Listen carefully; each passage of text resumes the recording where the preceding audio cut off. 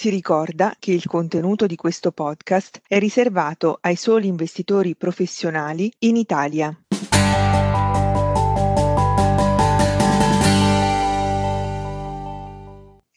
Buongiorno a tutti i nostri ascoltatori, io sono Guido Maistri e questo è The Spotlight. La nostra ambizione è di mettere sotto i riflettori gli argomenti più caldi dei mercati finanziari e cercare di fare un po' di luce, fare chiarezza e dare spunti di riflessione. Oggi mia ospite Francesca Mozzati, Product Specialist di Sycomore Asset Management, una società di gestione parte dell'ecosistema di Generali Investments. Innanzitutto, buongiorno Francesca. Buongiorno Guido e buongiorno a tutti. Francesca, sicuramente il dramma umano che sta vivendo l'Ucraina ha impatti devastanti. Purtroppo anche quando si riuscirà a trovare una via d'uscita a questa assurda guerra sarà necessario trovare nuovi equilibri. La crisi energetica che già stiamo vivendo dovrà cercare nuovi sbocchi produttivi e credo che questo potrà accadere solo rilanciando con forza e potenziando la generazione elettrica da fonti rinnovabili. Cosa ne pensi? Dunque, innanzitutto sottolineerei che l'ultimo rapporto pubblicato a fine febbraio dal gruppo intergovernativo di esperti sul cambiamento climatico, che in inglese si chiama IPCC, è più che allarmante. Gli esperti ci ricordano che un riscaldamento globale superiore a 1,5 gradi avrebbe conseguenze irreversibili per il nostro ambiente. Per vincere questa battaglia per il clima è quindi vitale fare emergere le aziende i cui modelli di business contribuiscono alla transizione ecologica ed energetica. Allo stesso tempo, l'invasione russa dell'Ucraina ha reso i paesi dell'Unione Europea consapevoli della necessità di liberarsi dalla dipendenza del gas russo e dovrebbe essere uno stimolo per un'ulteriore accelerazione degli investimenti nelle energie rinnovabili.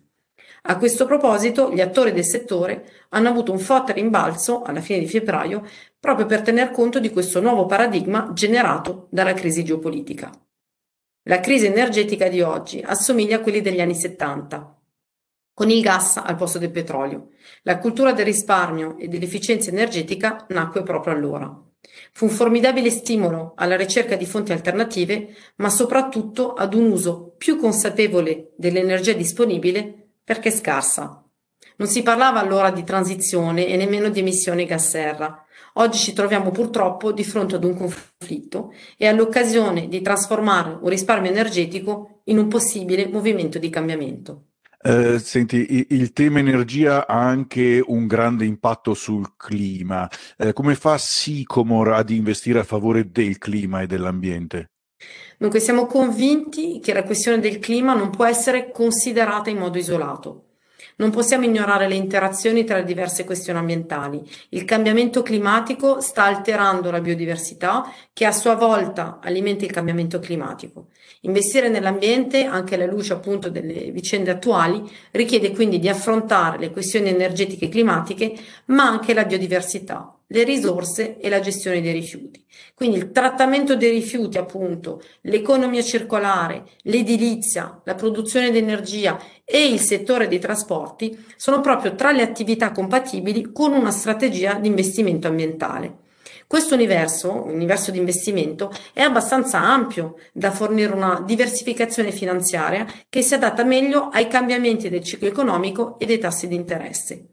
Questa strategia affronta anche la questione centrale del cambiamento climatico, fare avanzare tutti i principali attori, sia economici e quindi anche i settori. Francesca, in alcuni nostri incontri ti ho sentita parlare di transizione giusta. Di cosa si tratta? Allora, la transizione giusta è un concetto che afferma che la transizione energetica non dovrebbe essere a scapito della questione sociale. Difende una visione in cui un'economia verde deve andare di pari passo con i posti di lavoro e le condizioni di vita dignitosi per tutti. Questa chiaramente è un'ideologia che è lodevole, ma è molto difficile da attuare. Per costruzione, le decisioni prese nel quadro della transizione climatica incontrano la resistenza dei decisori e anche dei governi. Implicano profondi cambiamenti settoriali. La scomparsa di certe attività sembra purtroppo inevitabile. Le proteste sociali sono quindi perfettamente legittime. Bisogna però trovare un equilibrio. Ecco perché riteniamo che sia essenziale integrare i criteri ambientali, ma anche sociali e di governance, quindi il famoso ESG, nella politica di investimento di un fondo posizionato sul tema ambientale. Sycomore ha una lunga esperienza sul tema ambientale e ESG. Quali sono i modelli, le metriche che avete creato e che utilizzate per misurare l'impatto ambientale?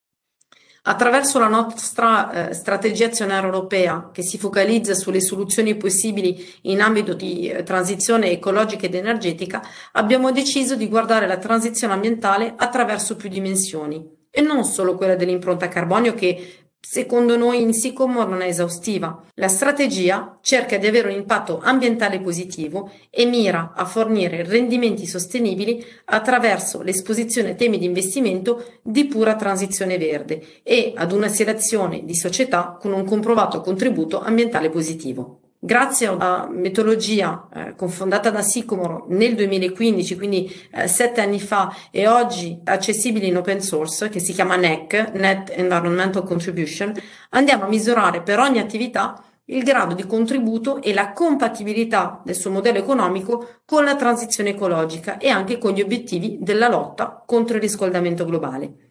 Questo indicatore è olistico ed è quindi destinato ad analizzare 100% delle attività dell'azienda. In altre parole, misura l'intero ciclo di vita di un prodotto o servizio e il suo impatto ambientale su 6 dimensioni: il clima, la biodiversità, le risorse, i rifiuti, l'acqua e infine la qualità dell'aria. Il nostro indicatore viene costantemente migliorato. Le conoscenze scientifiche sugli impatti ambientali delle attività progrediscono e fortunatamente le tecnologie si evolvono. Tuttavia, queste informazioni ci danno una buona comprensione dell'impatto delle attività di un'azienda. Mettiamo la nostra metodologia a disposizione di tutti e questo in modo assolutamente gratuito.